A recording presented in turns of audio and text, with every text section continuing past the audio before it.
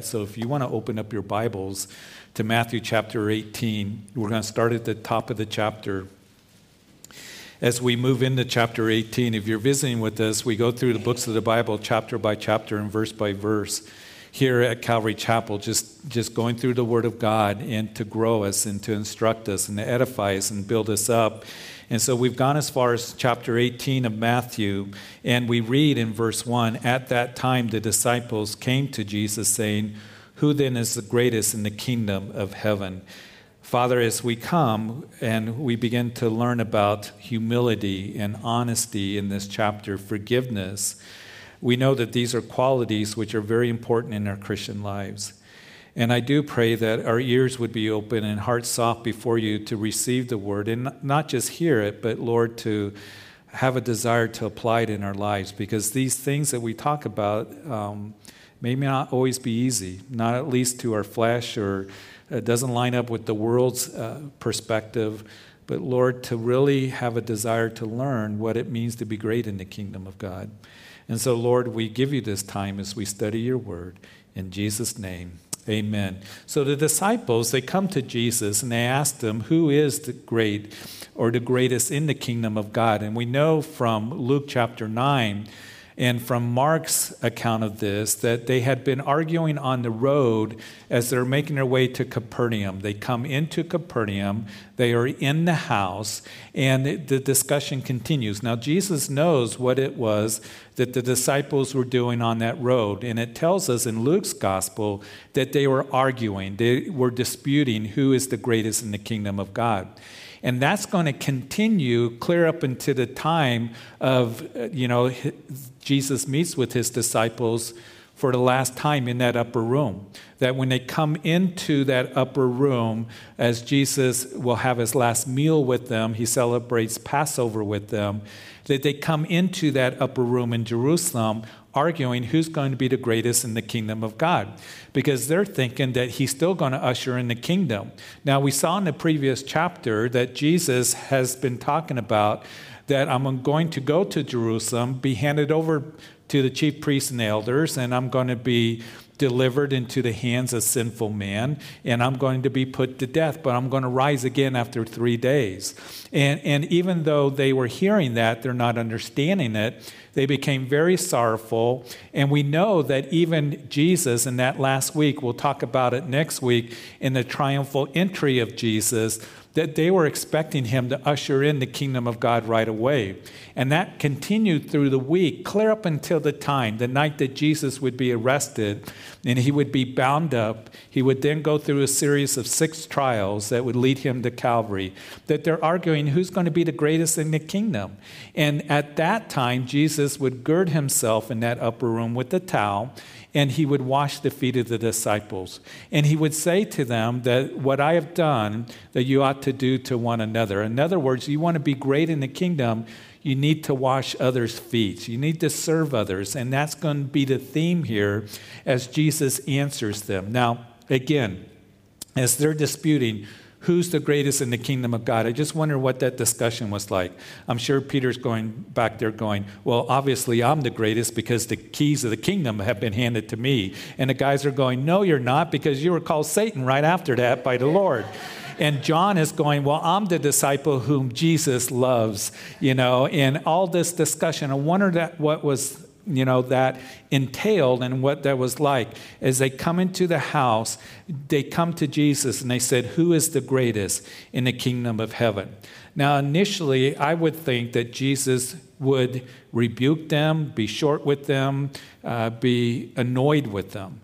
I think that, not that this would ever happen, but if the staff or a group of people came to me and said, who's the greatest here in the church at Calvary Chapel, I would be taken back by it. And we know that wouldn't be right. Well, here are the disciples. They come to Jesus wondering who is great in the kingdom of God. And Jesus answers them.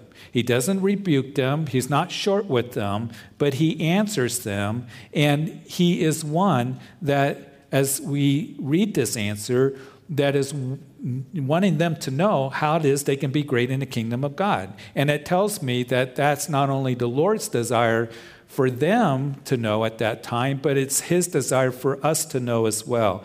How is it that we can be great in the kingdom of God? He wants us to do well in eternity's perspective, in eternity's values and views. Now, keep in mind as we go through this, that Jesus is talking about how to be great in the kingdom of God, not the kingdom of this world.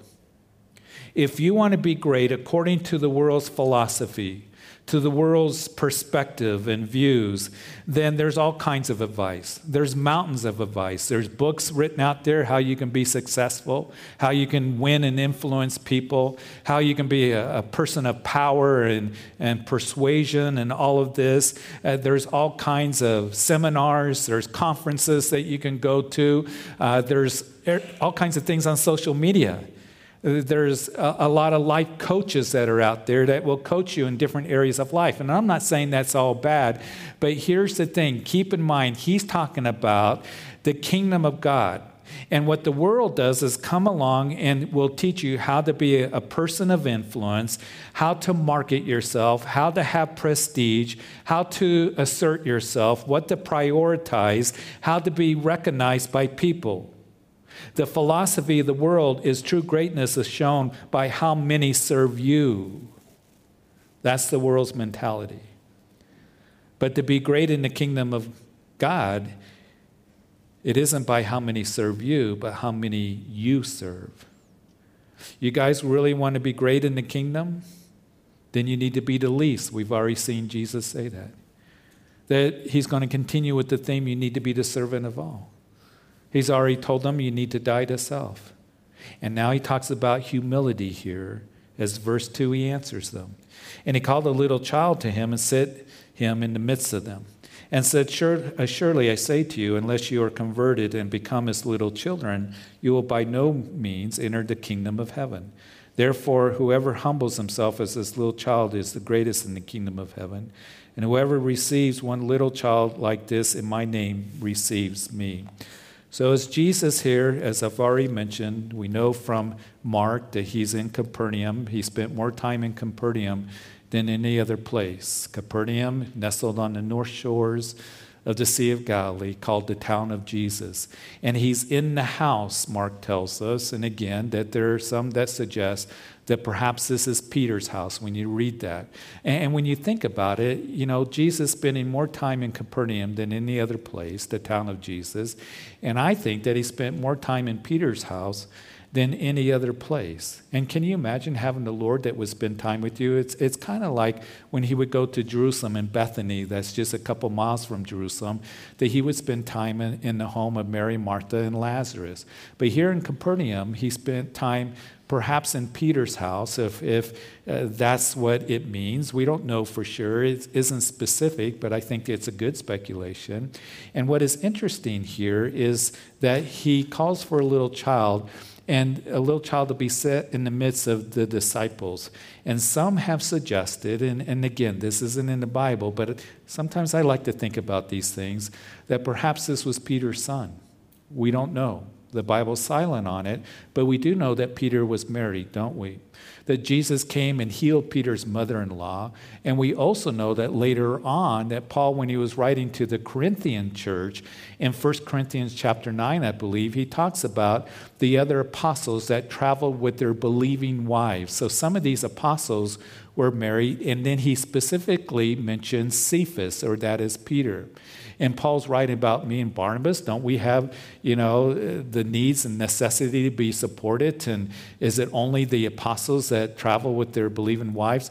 Kind of like making a point, and you can read that. But it is Peter's wife that was a believer, and she traveled with him as he would go and minister. And we know Peter is very much mentioned in the early church in the book of Acts. And then he leaves Jerusalem. James becomes the leader of the church. And then there's a focus on Paul's missionary journeys.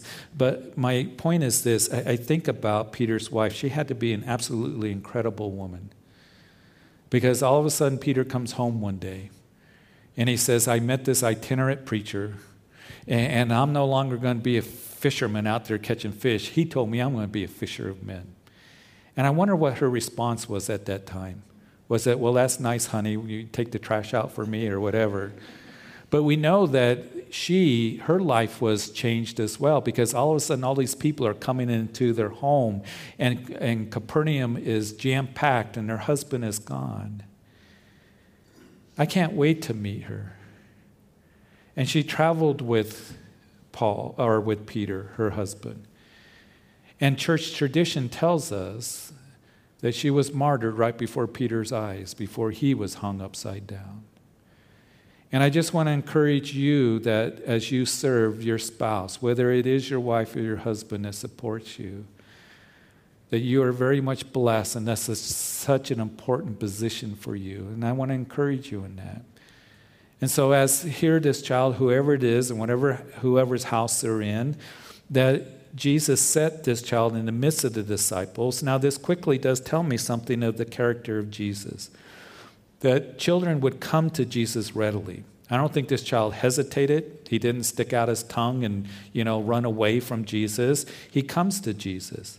And we're going to read in the next chapter that the disciples, when the parents bring their children to Jesus and he puts his hand on them and begins to bless them, that they try to prevent the parents from doing that. And Jesus gives a very strong rebuke to them. He says, don't forbid the little ones to come to me. Don't do that. He was very upset with them. And so here is this child that's in the midst of them. And as we know that children, they will respond to gentleness and kindness, and they will respond to love, which Jesus was.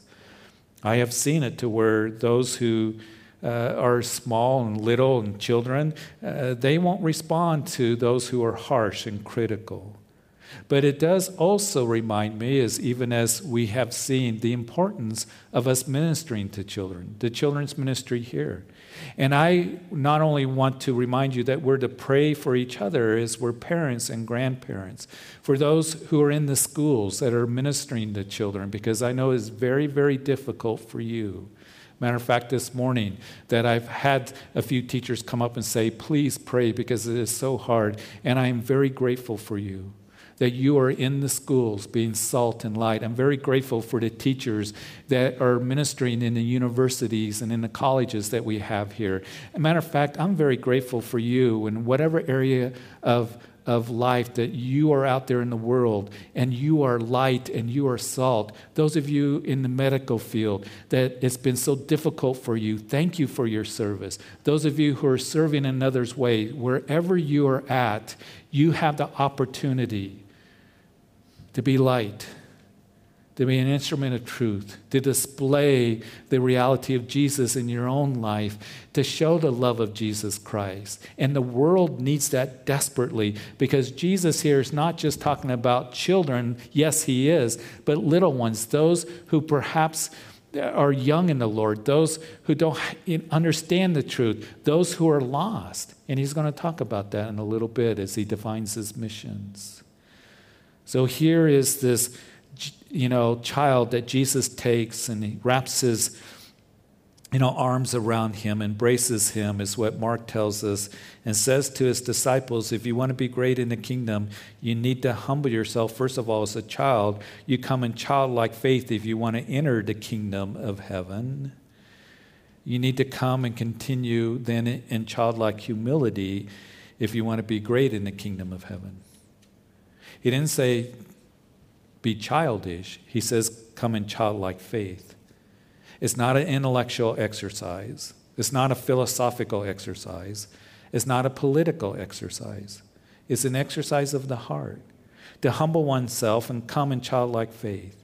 And when Jesus called this child, verse 2, the indication is this child came. And I just wonder if there are any here today that God is calling you to himself. And perhaps you've been hesitant. Maybe you're thinking, what would my friends think if I became a Christian? I want to get ahead at the job, and I want to have a place of prominence. I can't become a Christian. I want to do things my way, whatever the case may be. You see, coming to the Lord in childlike faith means you humble yourself. It means that you put aside the pride, the self-reliance, the arrogance, living for yourself, and you come to him. You come to him for the greatest need that any man or any woman has, and that is to be forgiven of sin, to have eternal life, be reconciled to the Father. And then he desires to bless your life more than you can ever do, trying to do it in your own energy and your own efforts and trying to be a person of prestige in the world, because all that's going to go away. To be great in the kingdom, you who are arguing, and I suspect as they are arguing who's going to have the best position in the kingdom. Matter of fact, we know that James and John sent their mom to ask Jesus for her two sons, can my sons sit on your right and on your left? In other words, can they be number one and number two in your kingdom? They're wondering, what great position am I going to have? What place am I going to have in the kingdom of God? And Jesus said, you want to be great? He's going to be teaching them, then you be the servant. You receive a child in my name, and you humble yourself as a child. Now, when you think about it, those of you who have kids or you work with kids, they demand time, don't they? They need to be cared for. They need to be tended for. They can be demanding. It takes a lot of effort to minister to kids, to raise kids. And if you want to get ahead in the world's eyes, you don't necessarily look for a child to advance your career or your prestige or your position. You have an important interview, you're not going to take your kids to that interview and impress the company or the business or whoever is interviewing you. My point is this, that children need things. Jesus is talking more than just being nice to children. If you really want to be great, then you embrace children in childlike humility yourself. You embrace those who have need.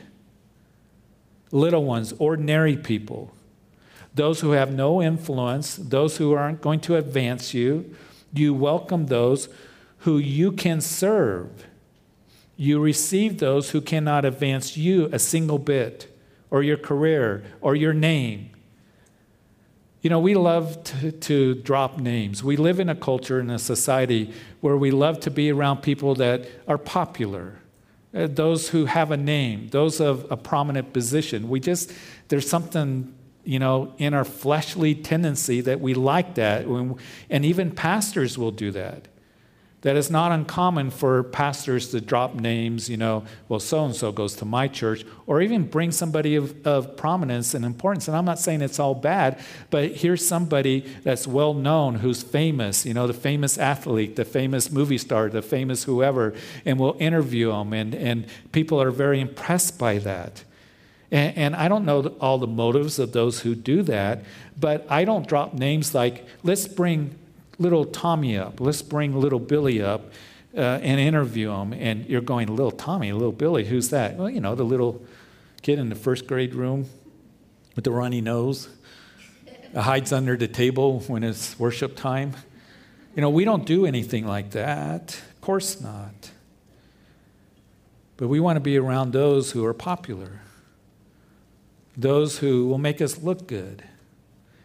And Jesus says, in your attempt to get ahead in the kingdom, the way to greatness is that you receive those, and you help those, and you serve those who cannot advance you, who cannot prosper you, who do nothing for you. You receive them in my name. You receive anyone who is the little one. And again, we live in a culture that says, nope, you're not to do that. It flies in the face of what we're told to do and what our flesh desires to do. And so we like to be on social media. We love to do all these things that make us look important, and we want people to think about us. One of the things when you get older like I do, when you're younger, you want people to think about you and how they think about you. When you get older like me, you realize people aren't thinking about you as much as you think they are. You receive others in the name of Jesus, and you serve them. And then a warning is given in verse 6.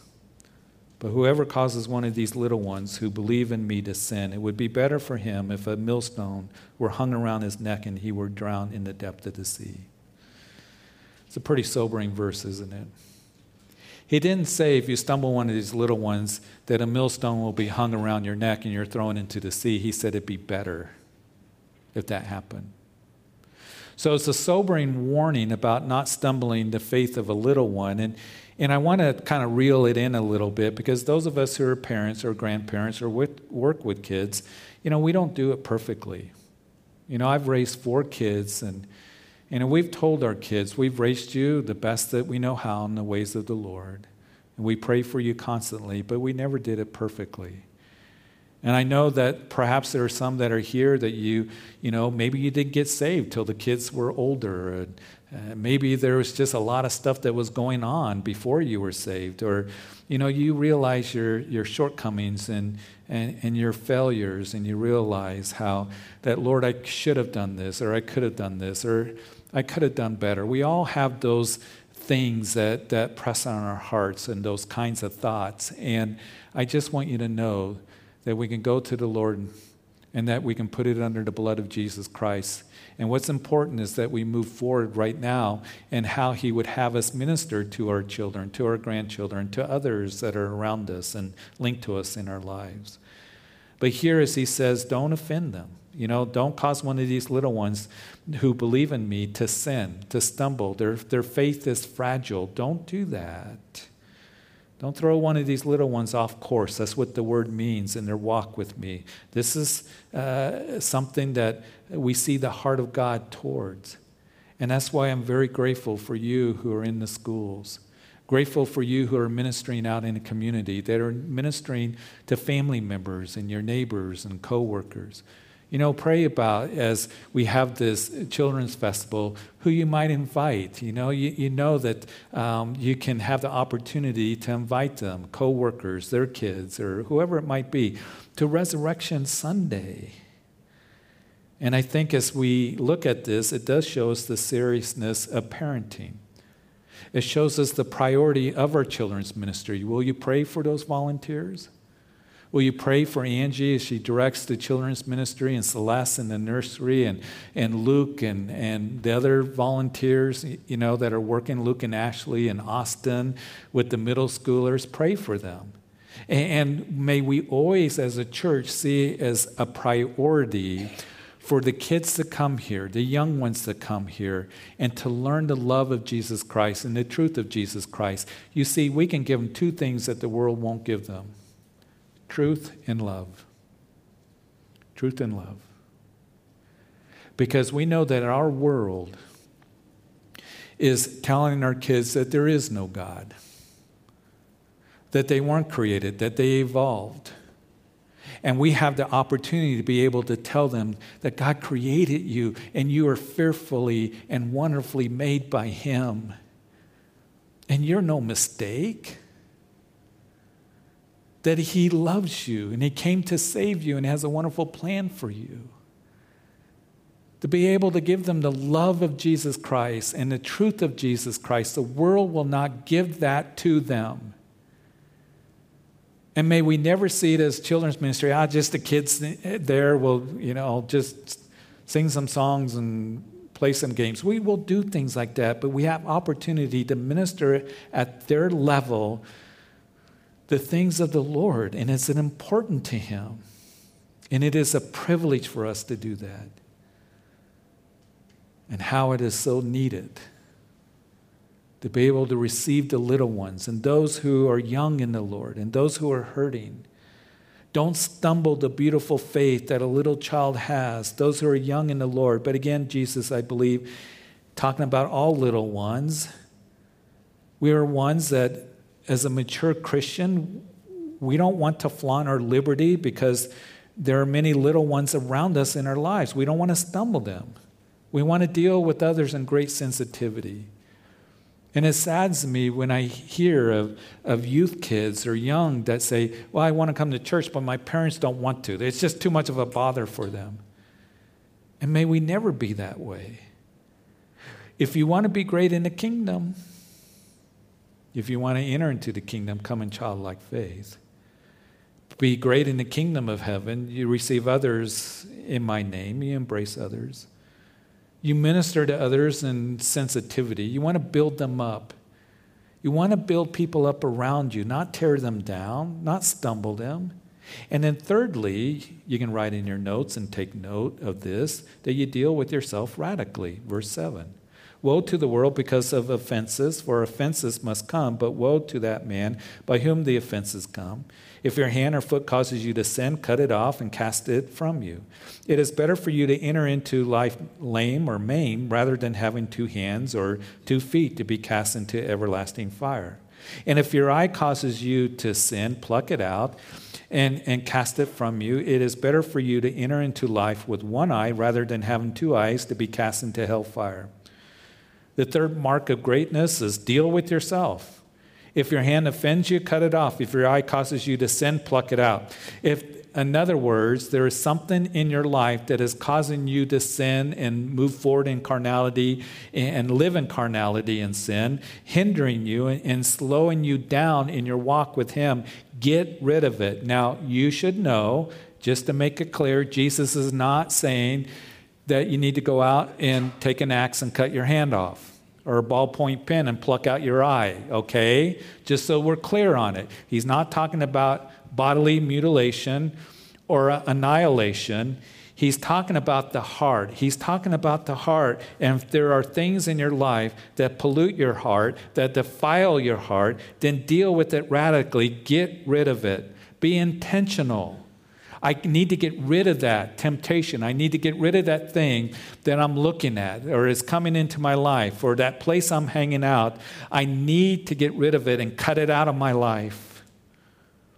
You see, the tendency is that we want to deal with others harshly. We deal with ourselves graciously. We say, well, no one's perfect. Well, I got a little bit of sin, so if I just take a little look and I'm not hurting anyone. But then we're harsh on others. And Jesus tells us, reverse that, okay? You deal with others with sensitivity and grace and kindness, but you deal with your heart intentionally, radically, harshly. He's using a very dramatic illustration here, because that thing that causes offense in your life ends up destroying and defiling. Has the Lord been dealing with you? Anything in your life that you know you need to get rid of? Don't compromise. Or your places you're hanging out, or things that you're watching, and it's all around us. It's so easy on the phones and on our tablets and on the computers. Or things that you're pulling up on the computer. Push of a button. The pornography, the whatever, the carnality. Bring your computer here. We will go up on the roof and we will throw it off the roof for you. I'm serious. Get rid of it. And if the Lord is dealing with you and convicting you and saying you need to get rid of this sin, maybe nobody else knows about it, but He does, because nothing is hidden from Him. Stop and repent and turn to Him and call out to Him. Ask for help and get rid of that thing in your life and live for Him, because it will eat away at you and it will do you in and wipe you out. And Jesus is saying, cut it out. Get rid of it. Be intentional in these things. And in a couple of verses, and we'll be done, but then He says, take heed that you do not despise one of these little ones, for I say to you that in heaven their angels always see the face of my Father who is in heaven. Isn't that interesting? So people will call me up and they say, do children have a guardian angel? According to this verse, it talks about their angels. What exactly does that mean? I don't know. But the main point is He's saying, don't despise one of these little ones. Don't despise them. Listen, because His mission is, for the Son of Man has come to save that which is lost. This is my prayer for you. This is my prayer for this fellowship. Little ones. Don't despise the little ones, not just the children and the youth. And I pray that we don't despise the youth. Oh, those kids come in here and they got their hats on and everything. Don't go there. Don't go there. We are to love them and give them truth. But anyone, that we don't despise them, Because there's a lot of people out there that they need to hear the truth. They don't know the truth. They've been in the world, and we need to receive them. And we will give them truth. We're not going to back down from truth. Amen? But we are also going to speak the truth in love, as Ephesians says. And we're going to give them a message of hope. And as we receive others, because here's the thing, Paul the Apostle, when he writes that incredible book, the book of Romans, he talks about justification, then talks about sanctification, incredible theology that is given. And then in chapters 12 to the end of the book, he tells us, now that you know that who you are in Christ and how you can come to Christ and be justified and how Christ wants to work through you in sanctification, then this is how you live for Christ. And he says that you are to be ones, because of his great mercy, that you be a living sacrifice, that you may know what is that good and perfect and acceptable will of God. And then he tells us how we can live for him, how we can be a living sacrifice. And the very first thing that he says is, don't think too highly of yourself.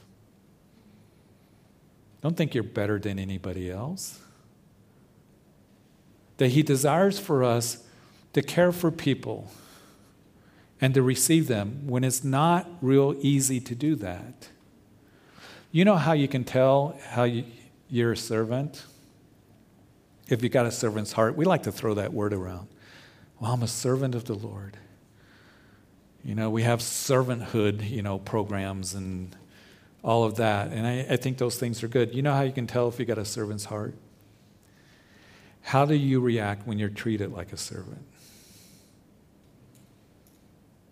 Do you want to assert yourself? Do you have any kinds of agendas? And I'll only be around the people that can advance me, that I look around. Rather than ministering to those who are not going to advance you, as I said, and help you. But to receive the little ones. And don't despise them.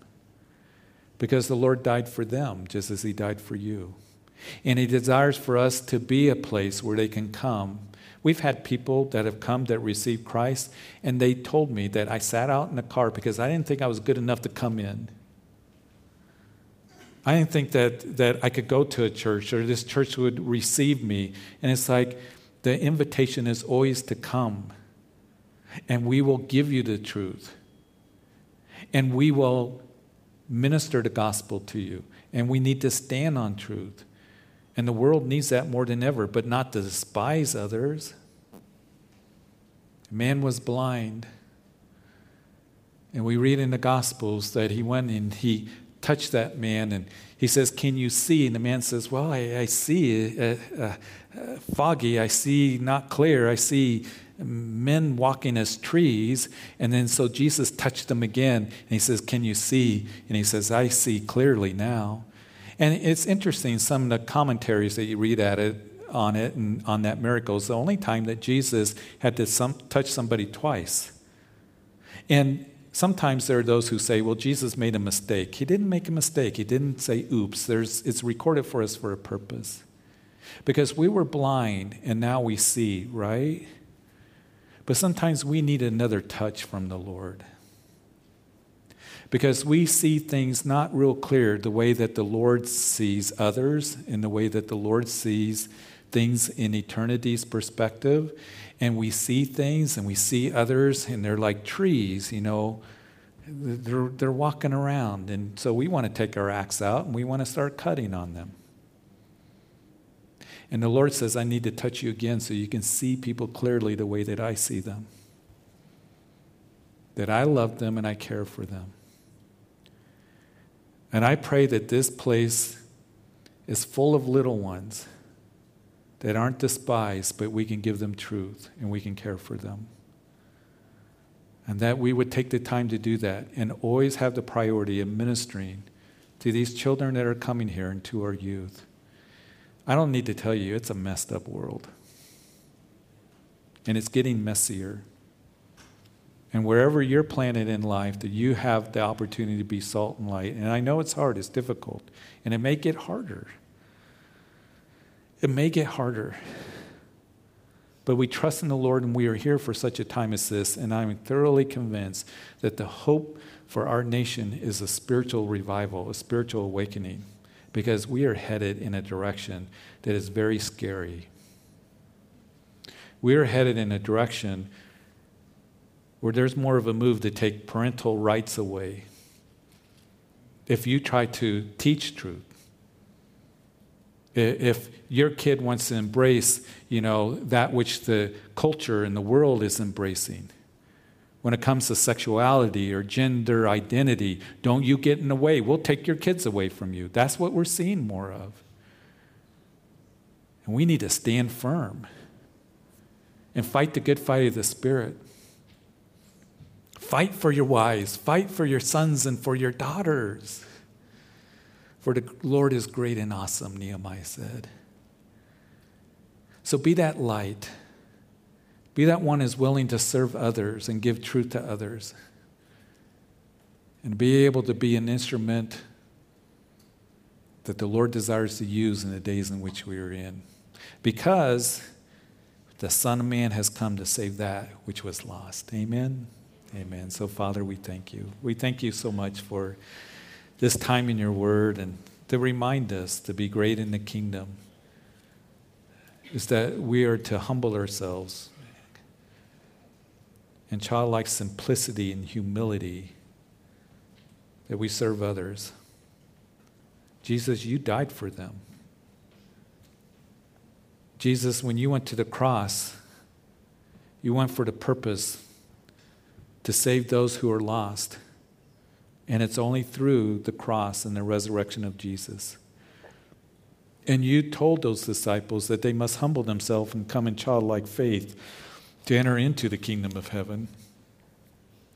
So if there's anyone here that the Lord is calling you to himself for salvation and forgiveness, whether you're listening online or in this sanctuary or in the coffee shop or later on the radio, that today is the day of salvation for you to come. For you to say, I'm going to come to you. I'm going to change directions. I'm going to repent. And I'm going to come and surrender my life to you, Jesus, to believe on you and ask for forgiveness. The invitation is to come today. Today is the day of salvation. He is your hope. He's the only one that can save you. Not a church, not in trying to be a good person. None of us are good enough. Only Jesus, who died on the cross and cried out, "It is finished," because he did the work and he paid the price, and then was put into a tomb, and he rose again. He conquered sin and death, validated what he did on the cross. If you're not right with God, if you've never made a commitment to Jesus as Lord and Savior, do so right now. Because tomorrow isn't promised to any of us. And this world will just bring death. This world is not your hope. And you can pray right now, Jesus, I come to you. I ask that you forgive me of my sins. You died on the cross for me, and you're alive. And I ask that you be my personal Lord and Savior. And I thank you for bringing me into the kingdom of heaven. And I thank you for this new beginning. I pray that you would, Lord, help me to learn of you, to walk with you all the days of my life. I thank you for this just new beginning in life and a new heart and a new spirit. It's in Jesus' name that I pray. And for all of us, that we would have a desire to serve others, not to think more highly of ourselves than what we ought to, but Lord, to be used of you, to be light and salt. I thank you for those here as we go out. We all go out in our mission field, wherever we're planted, to be ministers of righteousness and reconciliation. Give us a heart for others.